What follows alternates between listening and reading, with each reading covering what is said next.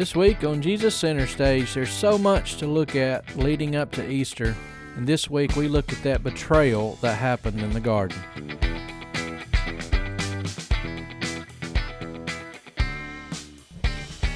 And we're back.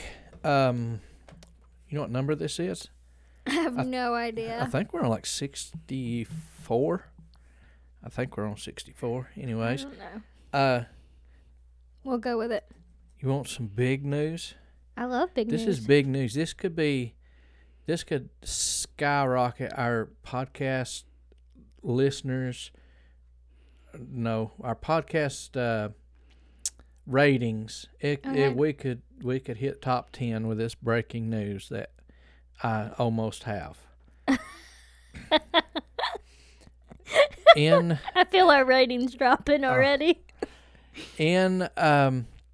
In my research, in my longing and searching and digging and crying even for the return of the Mexican pizza at Taco Bell, I read an article today that said they have no set day for bringing it back.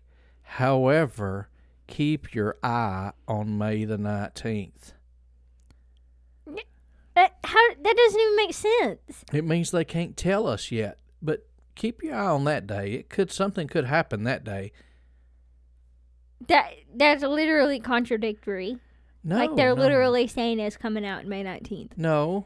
This didn't come from Taco Bell. This come from like a food review place kind of website. Who has the inside scoop? Yeah. And they said there's no official. I thought it was supposed to be sometime in April. April or May is what they originally said.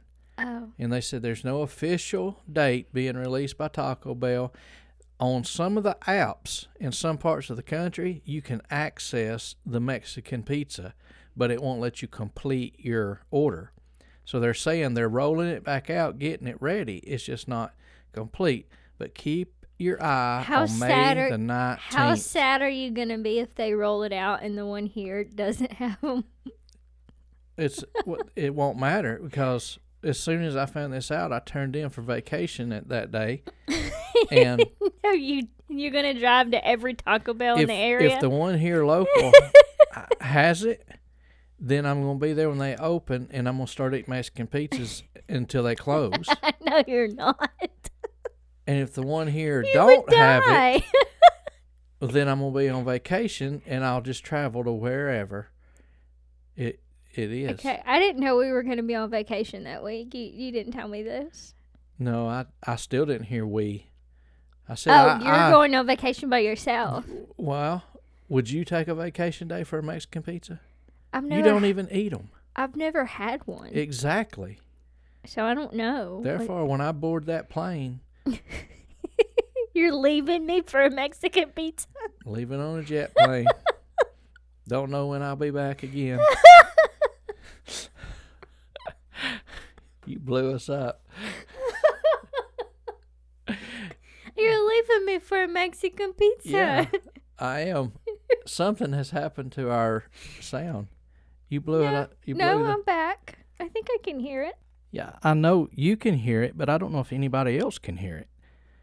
We're going to have to fix the feedback. That's the issue. Or you could just not leave me for Mexican pizza. Well, there is that. That's an option. I would always come back, you know. Yes, but would I take you back? If I brought nacho fries with me, I bet you would.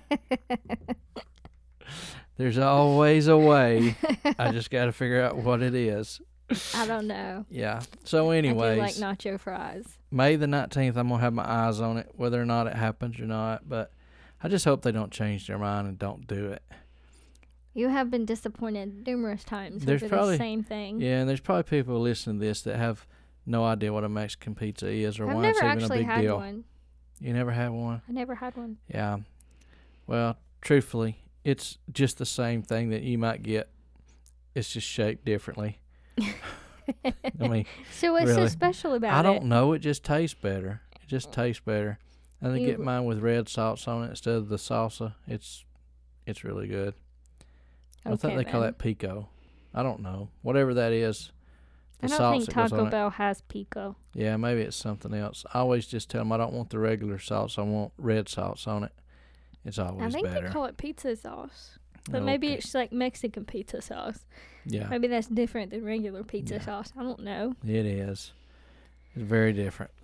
Anyways, we got a topic for today? After I yawn. Oh, okay. You know those are contagious, so now I'm gonna yawn, and it's gonna make you yawn, and then back and forth we go. Probably shouldn't start that. No, we're coming up on Passion Week, and as we've already discussed, neither one of us really know why they call it Passion Week. No, I don't know. Yeah, maybe we should have Googled this during our downtime, and we could have actually done show research and been prepared. But so much happens during this coming up week. In Passion Week, if you're not familiar with that term, it runs from the triumphal entry, which is Palm Sunday, which is this coming up Sunday, and then it goes through Resurrection Sunday, which we would know as Easter. And it's at the very core of, this week is the most important. It is when the gospel happened. Yeah. It's, Christmas is a wonderful holiday celebration of the birth, but this is the gospel that's coming up, and it's the death, the burial, the resurrection of Jesus. And so much happens this week from the time he comes in to Jerusalem for this festival of Passover until the death, burial, and the resurrection. Okay, so I Googled the Passion. Why is it called that? It's from the 1300s. It's been called that since the 1300s. And it comes from the Latin word meaning suffering. So the word passion comes from a Latin word that means suffering. So it's like the suffering week, the suffering of Christ. Yeah, the suffering servant. I could see this. I did not. Is that what passion means anyway? Like if you say they have a passion for football, that wouldn't make no sense. That's like an intense love. Yeah. I don't know. Yeah. Hang on, let me Google what passion means. And we got radio silence. Okay, so it says a strong, barely controlled emotion is the first one. Yeah. And then the second one is the suffering and death of Jesus. All right. Well, Passion Week's coming up, and it's the Latin word, the Latin original, like where the word comes from, is suffer. Suffer. Well, there's your Jesus Center Stage lesson of the week right there. It's from Google, y'all. Yeah. But so many things happen this week, as far as in the Christian faith, from Palm Sunday through the trial, and the Last Supper is going to take place this week, and of course we get to the crucifixion of Jesus, and then we get to the resurrection on Sunday, as I said, also known as Easter. But something I we just kind of came across, I guess, in conversation here, and talked a little bit about what we was going to do today and talk about on the podcast. And it's what happens right after being in the Garden of Gethsemane. And I feel like last week maybe I mentioned that's one of my favorite. The garden? Yeah, like you can feel the passion in the garden. But then still in that garden, but as soon as these prayers were done, is when the betrayal came. And we can see that Judas came in, and he came in with the soldiers. And it kind of strikes me as odd, I guess, that he kind of came in with the soldiers, but then he gave them a secret sign. And I'm thinking, when he walked in with all the soldiers, I think the gig's over. Yeah. You kind of know, yeah. So I just saw this, and I didn't know this. I just saw it like a little added note or whatever. I was looking on the Bible app, and so we know he betrayed Jesus with a kiss.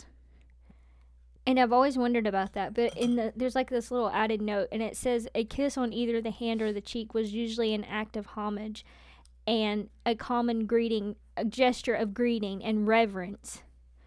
So it was like he was greeting, like maybe in more modern times we would like bow. Yeah. Or curtsy. But this was a sign of respect and reverence that he was giving Jesus. Yeah. Which, like, how often are we, like, we're so hard on Judas, and, like, nobody likes Judas, right? Especially like, John. Especially John. Yeah. If you read John's gospel, you'll see he won't even hardly call him by name. Yes. But how often, and I know this is, like, kind of like swerving way off topic here about the betrayal, but how often do we betray Jesus with our lives while reverencing him with our lips? Yeah. While showing him reverence or appreciation or whatever with what we say, but then we just live our lives however with no regard for him. Like we're all Judas, I think. We'd all want to say that we're not, but then our lives most of the time say differently. In Matthew chapter 26, we see this story kind of unfold, and Jesus had just finished praying for that third time, and then in verse 47 it says, "And while he yet spake, lo, Judas, one of the 12, came, and with him a great multitude with swords and staves from the chief priests and elders of the people. Now he that betrayed him gave them a sign, saying, Whomever I shall kiss, that same is he. Hold him fast." So, hold on. Do you think that the people with him didn't know what Jesus looked like? Because like he literally made an entrance into Jerusalem like just a couple of days ago. So like, did they still not know what he looked like? Like, I feel like the triumphal entry was like his most public, announcement or whatever. It was his most public scene up until this time. Yeah, but I don't. Judas had to give them a sign to show them like who are they going after. They don't even know who they're going after. Maybe it was at night time, so maybe it was dark. Maybe I don't know how they might have had hoods on or something. It doesn't make sense. I know I stopped you before you got. Like what I'm saying, like if they're close. Jesus had like a coat on. Is that what you're saying? I mean, if all of them had them on, then it might have been hard to tell who was who or something. I don't know. I don't know. I stopped you before you got there, but then like Jesus asks, "Why do you come like this? I was with you daily in the temple." And I think it's in Mark, I read a while ago, that after he got to Jerusalem, like he went to the temple, but then like the whole turning over the tables and stuff, but it says that he taught in the temple daily. So like he showed up in Jerusalem and then he was at the temple every day. Yeah. And I guess I've never realized that when he says I was with you in the temple daily, he's actually talking about like yesterday, y'all. Like you literally heard me talk yesterday. I've just always thought that like over the span of time, but it was like literally that week. Yeah, it was in verse 55 where he said, "I sat daily with you teaching in the temple, and you laid no hold on me." Like you didn't do nothing to me then. I was sitting right in front of you. So what's the problem now? Yeah. Well, the problem was because they knew they were doing something wrong. Yeah. So that's why they were doing it at night. Yeah. Well, shortly after, Judas come in and give him his kiss, and it said, "And Jesus said to him, Friend, wherefore art thou come?" And I am reading King James, by the way. "Wherefore art thou come?" The fact, though, can we just pause again? I know I'm interrupting, but the fact that he called him friend. Yeah. In that moment. Yeah, that's. I've heard that preached before, and it's really confusing. Like, he just betrayed him. I guess that's just he's in the act of betraying him. Yeah, it's a testament, I think, of Jesus, and well, he did wash his feet. Yeah, that's something. His whole interaction with Judas, how Jesus not only did he call him to follow him, and spent 3.5 years with him, and taught him and invested in him just like he did every other disciple, knowing the entire time that Judas was going to betray him. Mm-hmm. Like how, like that, I can't wrap my brain around that. Like there's a lot of things about Jesus that I can't fully comprehend, obviously, but that's one thing that I just like. I'm like, how in the world? How did he? I mean, I know he's Jesus, so of course he did it, but how did he do it? Yeah. And then in that last week, knowing he's about to be in Gethsemane and facing the wrath of God, like it's coming. It's not like 3 years away. It's like, a couple of hours away. And he still washes Judas's feet. Mm-hmm. I think it's because Jesus knew, from the time that he met Judas, that he had to be betrayed by somebody, and he knew that it was going to be Judas, and he knew when he welcomed him in as part of the 12 that it was going to be him. And I mean, he knew these things all along. Well, that's what I'm saying. Is how can, I mean, I know he's Jesus, but we're supposed to be like him. I guess that's where I'm going with this. And how can you know that about somebody and still treat them like that? To me, that's like the highest level or the highest expression of love, of Christ-like love, to know that this person is about to betray you and you're going to lose your life as a result, and face unimaginable pain as a result, and you still going to stoop down and wash their feet. Mm-hmm. Like, it's like another whole level of, I don't think I'm there yet. I know we're supposed to be like Jesus, but that's just something I can't. Yeah. I just can't. It's because everything that we've ever been taught is opposite of that. Somebody that's going to do something against you avoid them. Well, yeah, you either avoid them or you try to counteract it before it happens, kind of thing. And that brings another thing. You'd be looking at them the whole time. How can Judas still go through with what he did after Jesus washed his feet? Well, that's pretty simple. Because if we go back to the Last Supper, someone entered into Judas. That's true. Yes, so that was Satan. Yeah, Satan entered into him, and from that point on, he was operating under a different influence than what he did. And then we get to the point, just to skip ahead in the story, where after the betrayal, Judas kills himself, and it makes you wonder: did Satan depart from him? And then he realized what he'd done. And then he knew what he had done. And see, that's another thing I don't know that I fully understand. It says that Satan entered into him. Mm-hmm. But why would Satan, did he not get it, like what he was doing? Because Jesus was about to defeat him permanently. Yeah. Through this sacrifice, through his death and resurrection. Like, Satan was permanently defeated. Yeah. I think the answer to that is obviously not. He didn't realize what was about to happen? Yeah. He was one of the...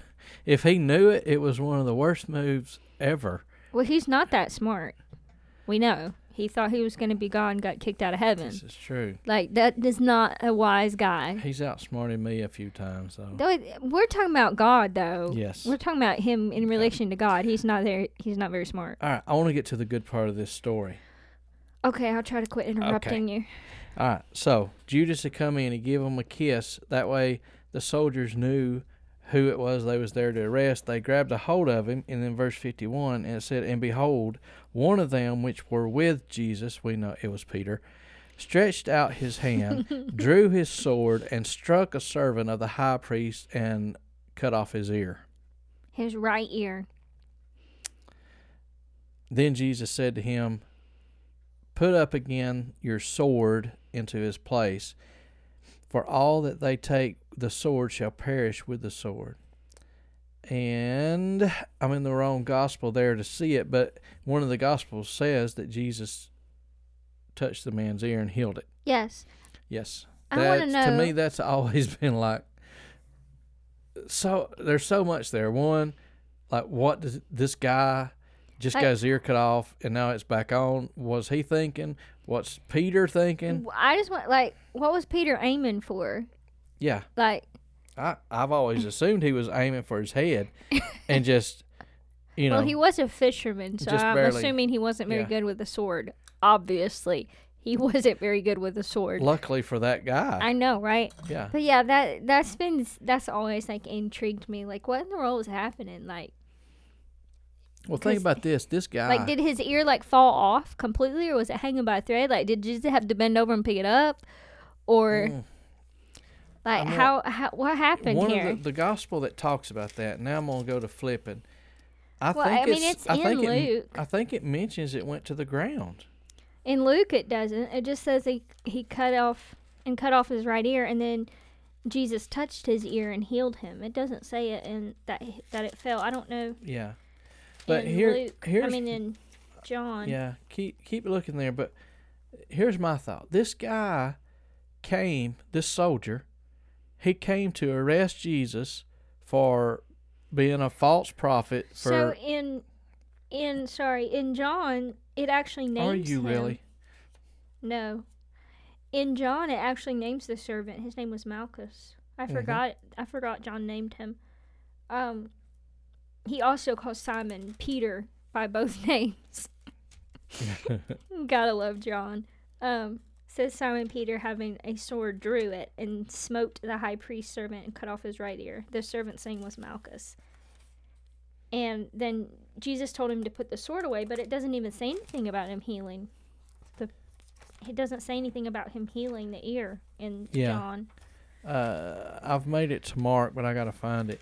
But back to my point, this guy has come to arrest Jesus for not being who he says he is.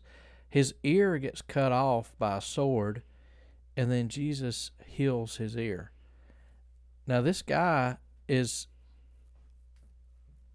there to arrest Jesus, and Jesus just through kindness, not because, hey, look, this is what I'm going to do so you'll see. He just done it because he didn't want the guy to be without an ear. So what's this guy thinking now? I don't know. I'd be bailing. I wouldn't. I'd be swapping sides. That's what I'm saying. I'd be like, yeah, I'm not on you. I'm not doing this. This guy just healed my ear when he didn't have to. Yeah, yeah. I'm not gonna be against him. Yeah, surely other people seen this happen. So, no, I'm looking here in Mark now, and it says, doesn't say anything about him being healed. One of them stood and drew the sword and smote the servant of the high priest and cut off his ear. Well, if you think about it, they say Mark wrote his gospel from Peter's point of view, so Peter's probably not going to spend too much time talking about that not when he cut off somebody's ear. Yeah. Yeah, one, because Jesus fixed it. Yeah. Two, because he probably wasn't just aiming for the guy's ear, so it showed he wasn't such a great marksman with his sword. But yeah, I've always thought that was an interesting moment. Yeah. And like, it's almost like there's this like high suspense, with the soldiers and them coming with their swords and their torches and everything, and descending upon Jesus and his disciples, and everything's really tense and suspenseful. Cue the tense music, and then all of a sudden I was like, oh, here's your ear back. It's like a little deleted scene. Yeah.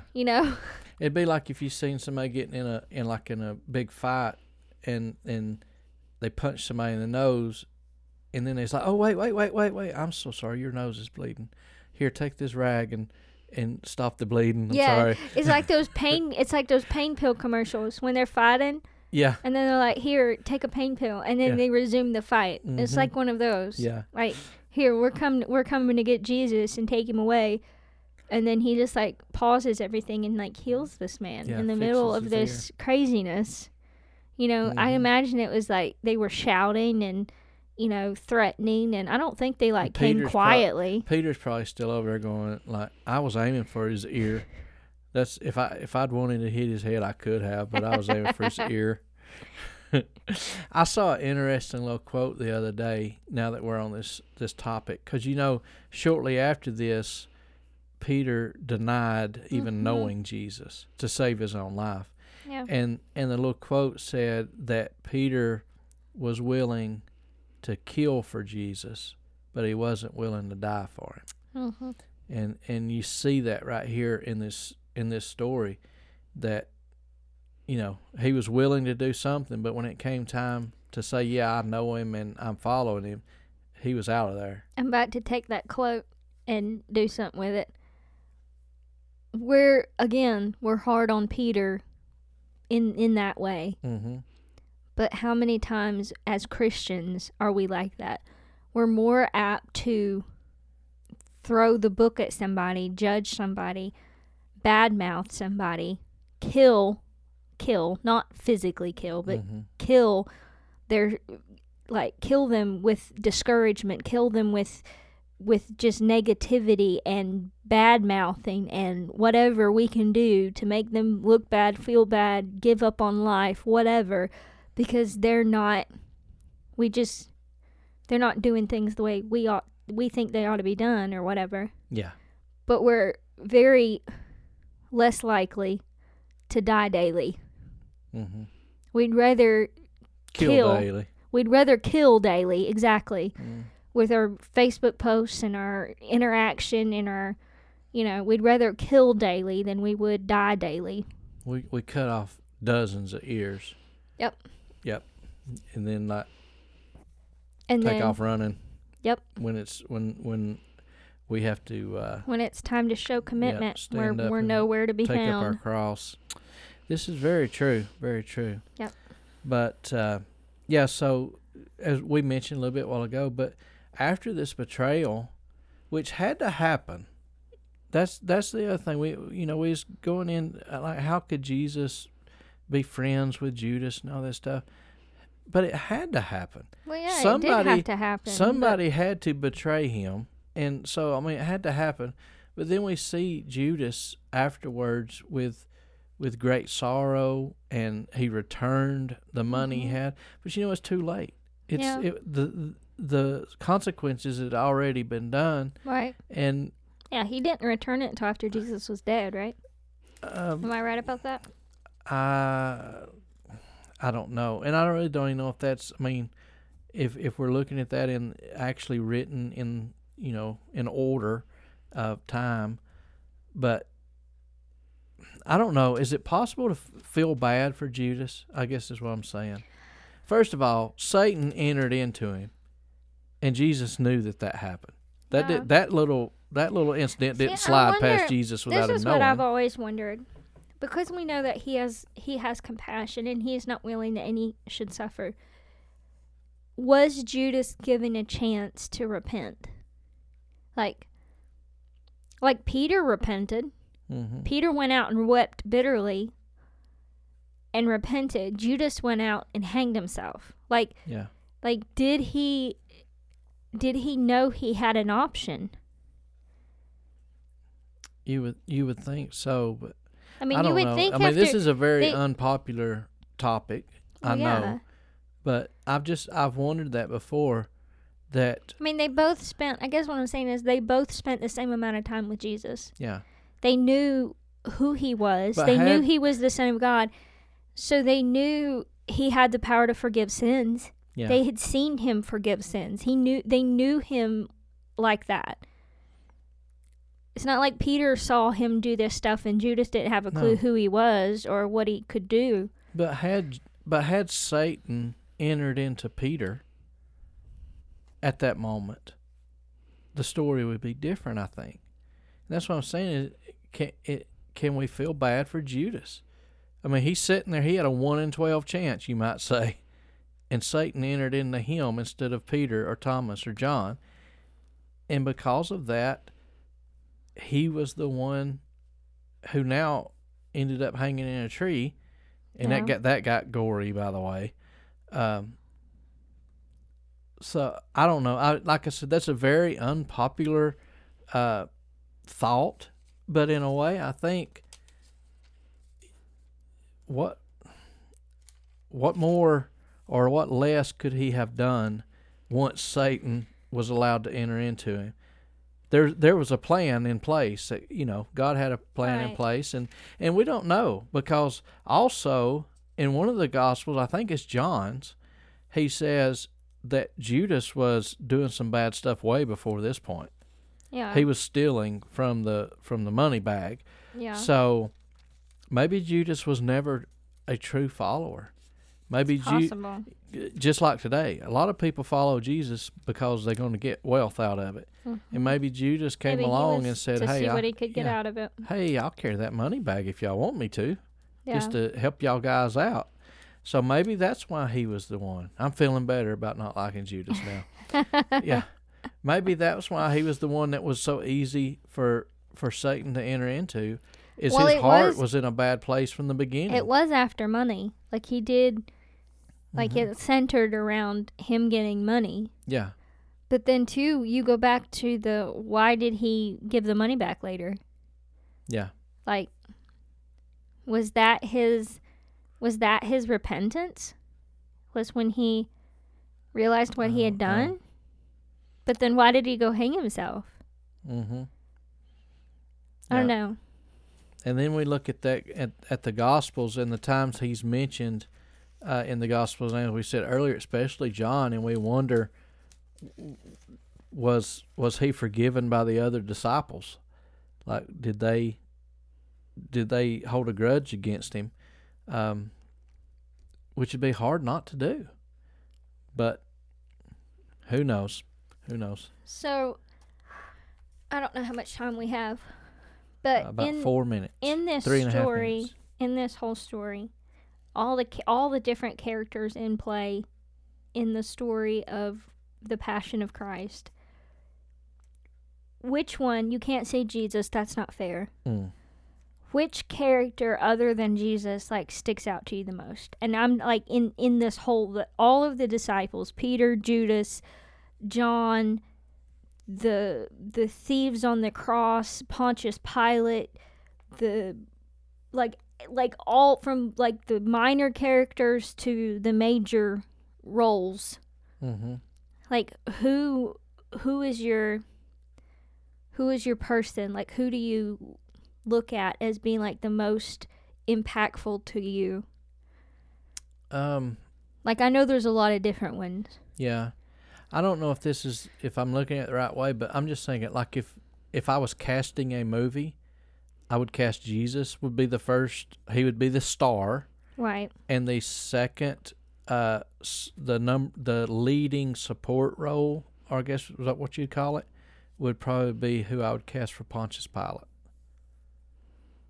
I think that would be it. Why is he your character in focus more than? I think because he served such a major part in this story when it came time to. He served a major part as why guys should listen to their wives. Well, that's a different podcast. No, it's in there. She said, "Leave this guy alone. Don't have any part with this." Mm-hmm. And he didn't listen to her. This is true. I bet when the world went dark, he wished he had. I think he would probably be my second behind Jesus as far as prominent figures in this story. Ask me. Who do you think? And you can't say Jesus because it's not fair. No, I'm not going to say Jesus. My character in this whole story is Barabbas. Because he literally, in that moment, we all know that Jesus took our place. But Jesus literally in that moment took Barabbas' place. Mm-hmm. And so, he is my, that's my character other than Jesus, is this murderer over here who deserved death. And Jesus literally hung on his cross. Yeah. And he went free. Like, what clearer picture of Jesus taking our place and paying our price so that we could go free?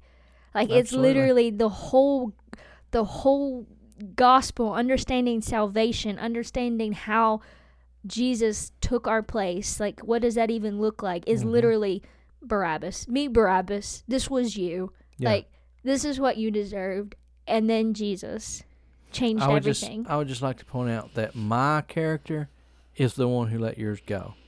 So my character is still highly involved in this story. I didn't say you wasn't involved. But no, I just, like, there's literally, and I didn't even think about it really until I was, like, trying to explain to you what my question was. But there's literally so many moving parts. Yeah. I mean, you have the high priest and all his cronies. You have the girl who came to Peter and asked him if he was one of them. You have, like, there's literally so many characters in this story. Simon the Cyrenian. Yes, the one who carried the cross, yes.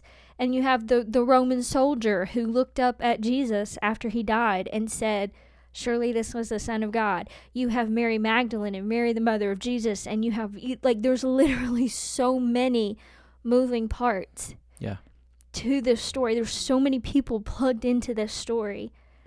Joe, if our listeners would like to send an email or a message and let us know, you can't say Jesus because that's not fair. But what other character in the story, what other moving part in the story, like, sticks out to you the most? Yeah. All right, you got homework, so send us those emails, send us a message, and keep Jesus center stage in your life.